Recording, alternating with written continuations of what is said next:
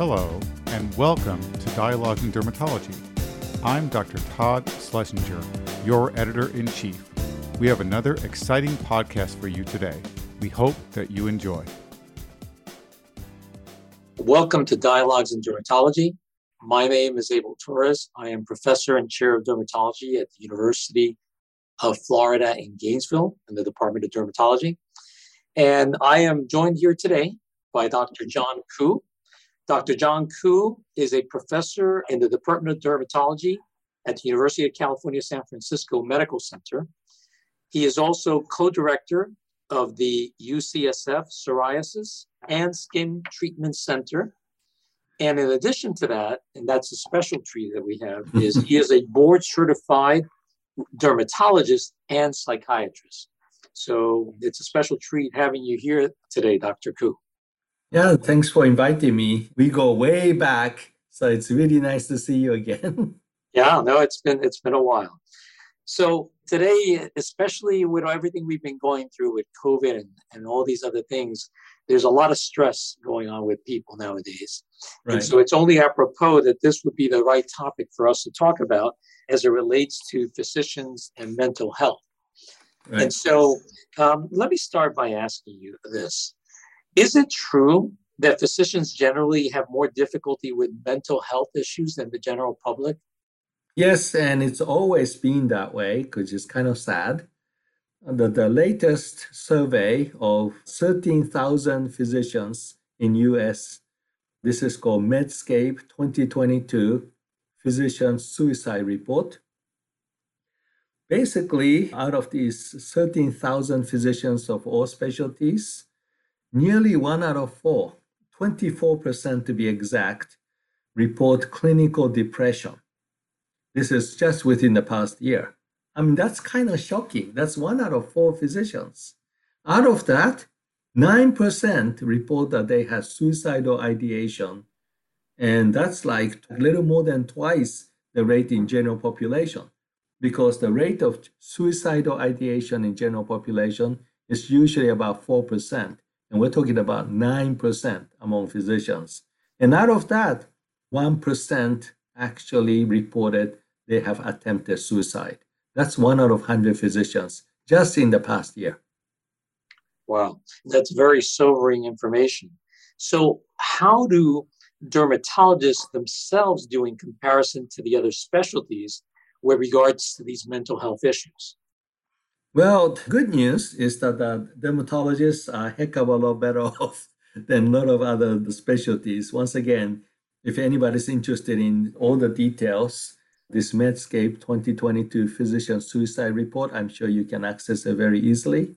But the highest rate of suicidal ideation turned out to be pathology, surgery, and oncology. Pathology, 13% in the past year reported suicidal ideation. Surgery, 12% of the practitioners. Oncology, 12% also reported suicidal ideation. Compared to that, dermatology is 6%. That's heck of a lot better. The lowest, seriously, was neurology at 2%. But even 6%, I'm personally kind of shocked, because I always thought of dermatology as, one of the nicer lifestyle, and it is one of the nicer lifestyle part of medicine. But even then, suicidal ideation is 6%. That's kind of concerning. So what do you think is part contributing for the dermatologist? Is there any data out there that says anything about what's contributing? Because like you, to me, I'm surprised in the sense that you would think that for dermatologists, where we've seen some other Medscape reports and other things that talk about happiness and other things, dermatologists tend to be, rating themselves as happier and more satisfied with their jobs. I think a few things that are consistently mentioned among dermatologists. One is just a plain burnout. And even dermatology, which is not at all a bad specialty to be in, if you had to see patients like every 10 minutes or every 10 to 15 minutes all day, every day, and that goes on for decades, even some people who are really fundamentally people who like to be people, people who know how to connect. Even those people might get tired of it. And if the patients turn out to be, not all of them, but some of them, can always be rude, maybe inappropriate, maybe make the dermatologist feel uncomfortable in the room, then I think the burnout rate actually becomes even higher. So one is, just day in and day out grind of dermatology practice. The other thing that is often mentioned nowadays and has been for a while is that insurance pushback.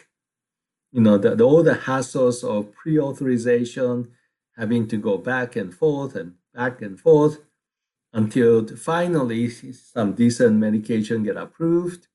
And on top of that, and as I mentioned, some patients can be difficult to deal with, but even nicer patients can sometimes get confused. And when they are in this middle of frustration, trying to get the medicine authorized, a lot of my colleagues told me that sometimes they go confused and they lash out at dermatologists, even though it's not the fault of the dermatologist. So I think those things, are like day-to-day, more common problems that happen in dermatologist life. Well, that's again another very sobering comment, because you would think that those things can be exhausting and stressful, but to lead to the point where somebody would have suicidal ideation is something that's serious. So, what can a dermatologist do to help himself or herself with respect to these mental health issues? What do you think they can do? Well, I think one thing that is very important, in my opinion, as a psychiatrist, is to always protect your boundary. And the thing about boundary, there are several different boundaries. One is boundary regarding your workload. There can always be pressure to see more patients with less time. And this is particularly acute nowadays because, as you know, entities like private equity is buying up dermatology practices, especially practices of older dermatologists who are retiring. And I'm sure there are some private equity that are decent, but there are others that are primarily interested in maximizing profit. And the way they seem to do it is just try to make the dermatologists who are employed and now they're employees see as many patients as quickly as possible, pressure them to do as many procedures as possible. So one way to watch your well-being and protect your boundary is to be not a pushover. Keep a vigilant eye on exactly how your patient schedules are being handled. And if somebody just keep adding double booking on top of double booking, make sure that you put your foot down and say something and not just get burned out with that. I think that's one boundary that nowadays is highly relevant to prevent tendency to a burnout. Now, another boundary I can think of is boundary that you need to protect against the patients.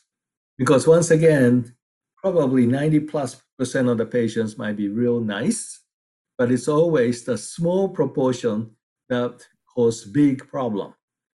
And if the patients are rude, they're inappropriate, they're doing things, once again, that I mentioned that make the dermatologist feel uncomfortable, then I think it's important to speak up. And now, oftentimes, patients might be doing those things more to the staff than to the dermatologist, but some of them will be doing that to the dermatologist. Then I think it's good to be not shy about telling them that, that's inappropriate. And if the patients don't like it, to be told, not be shy about telling them that, well, maybe you and I might not be a good fit. There are plenty of other dermatologists who'll be happy to see you. And then there are plenty of other patients who'll be happy to see me. And if you remind the patient that way, I think a lot of the patients will kind of get the message and not be such a pain in the back or pain in the whatever. So I think those are the two boundaries that are very important.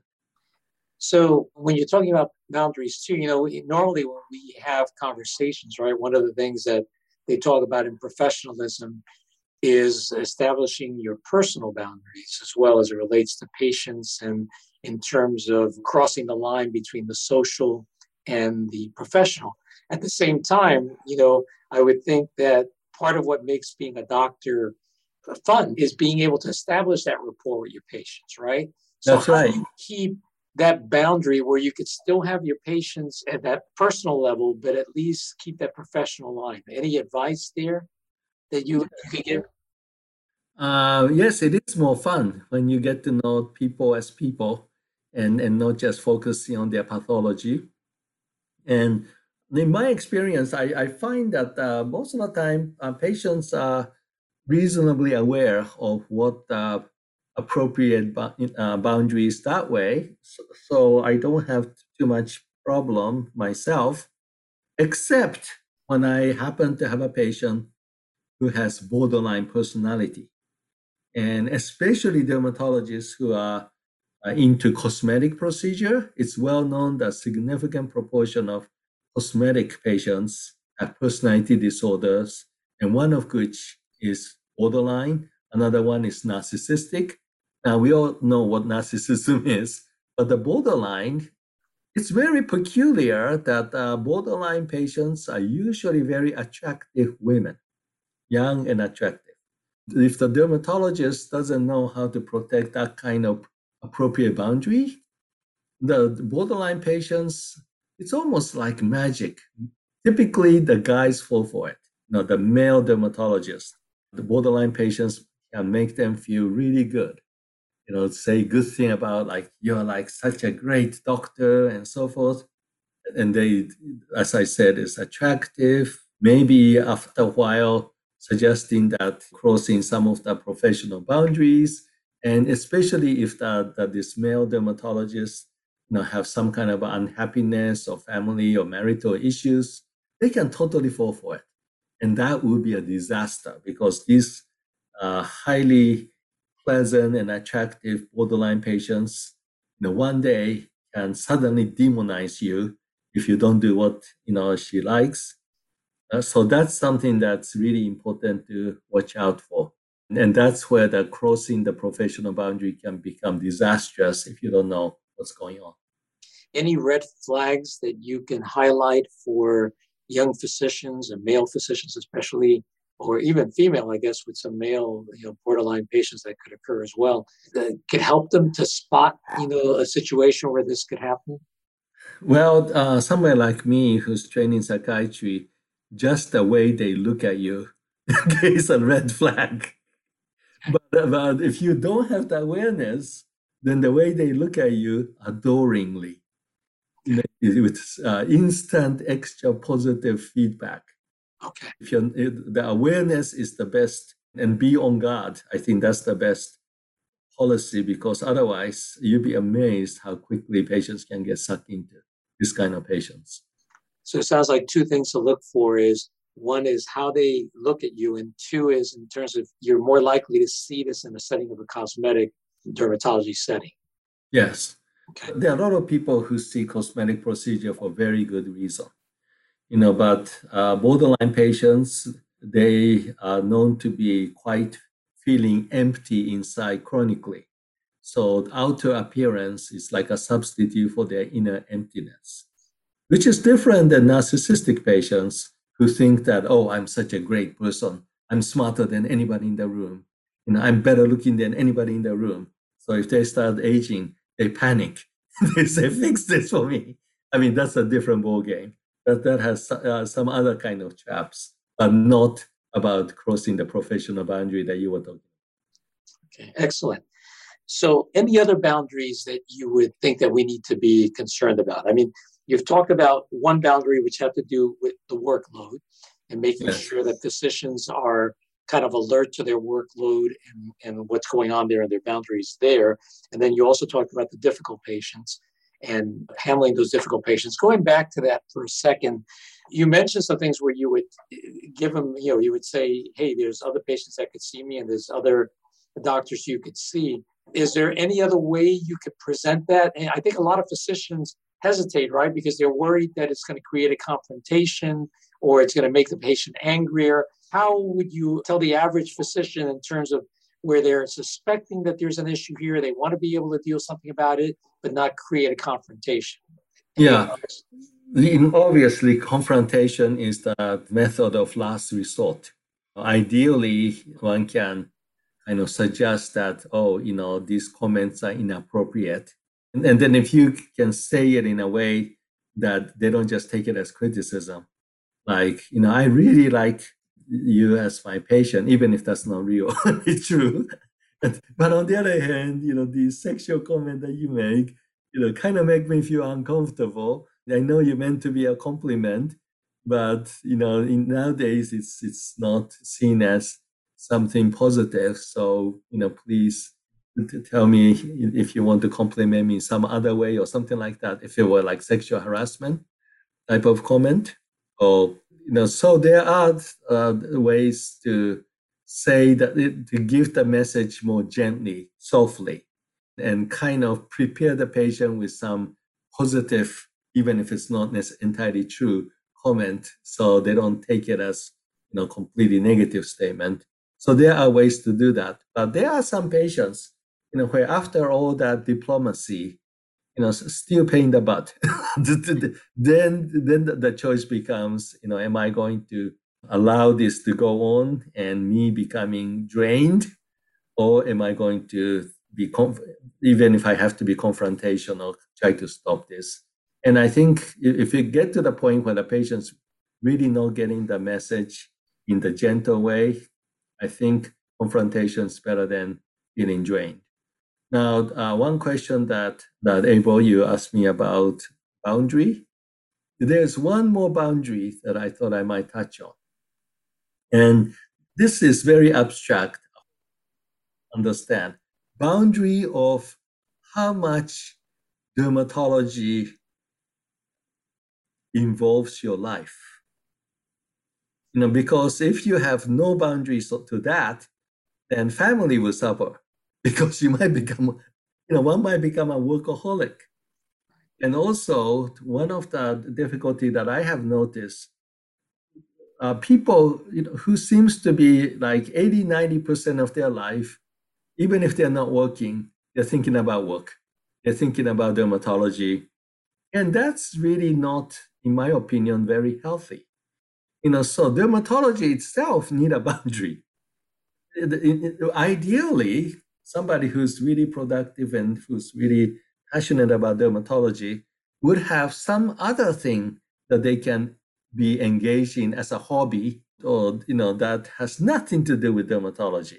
One of my former fellows, my trainee from long times ago, is a Mohs surgeon, like you, Abel. Very productive, very passionate. But when he's not working, he's fixing old grandfather clocks.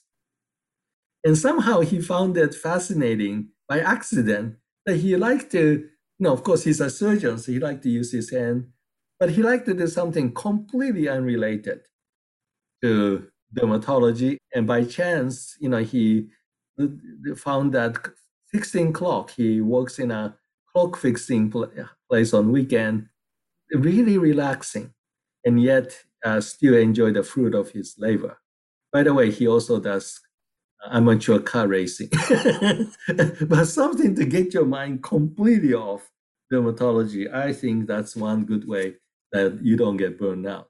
No, I think that's an excellent idea. I mean, it's, for example, as you know, I'm an attorney as well. That's right. And to me, being an attorney is, I look at it, yes, sometimes I look at it from the medical legal perspective, but a lot of times I look at it completely different. And it takes me away from the world of medicine so that I can look at a different world, which helps to kind of separate it. Yeah, Abel, I mean, you're amazing because you have so many different degrees. Talking about my experience in my last almost 40 years. As you know, in university, you do see patients, but you also do lectures. You might be advising some industry, and then you might be working with students, fellows, so that's a varied activity. And I think that in some way of varying activity, even if that's between, as in your case, like looking at it like a lawyer versus physician, or somebody else might be part-time dermatopathologist, part-time clinician. I think a varied practice really helps mitigate the possibility of burnout. I would think that part of it is when you enjoy something, it feels better, but it's just having fun sometimes. I look at you and I always notice that you always have a joke or you have something that makes you laugh. That's right. How do you get people to be able to have that fun, to enjoy themselves and get that laughing and get in that happy mood? Anything in particular you recommend? In my case, and I don't want to just sound like end of one, I have many interests like you do. So when I'm not doing dermatology, my hobby is military, especially World War II history. And of course, at my age, I have 4 grandkids and 5 kids. So family also is very much keep dermatology within healthy boundary. Excellent. And also, lastly, the thing that helped me, having had some psychiatry training, is that talking about mental health issues, even if it has to do with me, I don't feel like it's embarrassing. I lost the steam a long time ago. And going back to the Medscape 2022 physician suicide report, one thing they noted is that younger physicians cope better in terms of willing to and able to talk to not just their family, but even friends and colleagues, even their supervisor. Whereas the older dermatologists, baby boomers, maybe people in our age, are still large proportion of them highly reluctant to talk to anybody other than a therapist. So I think there's a positive trend, that younger people don't see mental health as such a stigma anymore, and able to articulate their problem, able to seek help. Doesn't have to be like, therapists that cost arm and a leg. It could just be your friend, your family, your colleague, your supervisor. I think that's a very healthy trend. And I think that's also something that can be very helpful if anybody's experiencing problem. Yeah, I think that's a very important point because I think our generation, the issue was that if you talked about stress and you complained, some people perceive that as whining. And That's so right. people don't want to say it because they don't want to be labeled as a whiner or perceiving. But yeah. So any advice of what people can say so that people don't perceive them as whiners? I think it's probably more important to be selective about among the friends, colleagues, families, relatives, and even therapists. I think it's good to be selective. Yeah. Because people's mentality can vary widely. We all know that. And also they vary by generations, like millennials, more open and less stigmatizing of mental health than Generation X, who are even more open than boomers. Because, so it's good to be selective and figure out, who you can talk about your problem, who's not going to be seen as some kind of a negative revelation, some kind of weakness. And a long time ago, mental health was even seen as some kind of a moral failure. Thank God we're not at, in that stage. But still, we still have the idea of, for men, macho men, there's nothing wrong with us. I'd rather die than admit that there's something wrong in my life or my thinking or my mental health. Luckily, that old mode is gradually disappearing. But still, there are people who hold on to that. And I think people can, if they need help, if they need to talk to someone, if they stop for one moment and say, okay, let me be selective. I'm not going to just blow it out to anybody. Who's going to be most open and who's going to be most supportive. In fact, who even knows what supportive means emotionally? Because there's a macho man that I know who totally cannot understand what emotional support means. So if one is selective before seeking help, I think that would be probably most constructive way to do it. Yeah, and I think going along with that is sometimes we assume that other people know and understand what's going on, and unless you speak to people and you let them know how you're feeling, they don't know. So right. People have to be willing to be able to say their feelings and express that. And if you're concerned, I think sometimes about feeling like you're whining. The other thing too is that every once in a while, give ideas or give constructive ways of maybe trying to solve the problem. So it's not always just complaining about something. It's always saying, hey, wait, what if we did this? Could this be a better way to do things? And That's right. That helps as well. Yeah, I mean, women are usually better at able to express their problems openly and sincerely as opposed to men. So it's ironic that women admit things like depression, emotional problem, a lot easier, whereas most people who actually kill themselves are men who never complained until they kill themselves. So I think it's important to try to encourage, especially men, to be able to articulate their problem and then not bottle it up, because bottling it up can eventually just spill over. And that's the nature of psychological, emotional problem with anybody. Well, Dr. Koo, this has been very educational and enlightening. I thank you very much for your comments today, and I'm sure our audience will find it very helpful. So any last words you want to say before we say goodbye to our audience? Well, to be very selfish, I'm just going to say, really nice for me to be able to see Dr. Abel Torres, because I have known Abel since he was a fellow when I was a resident.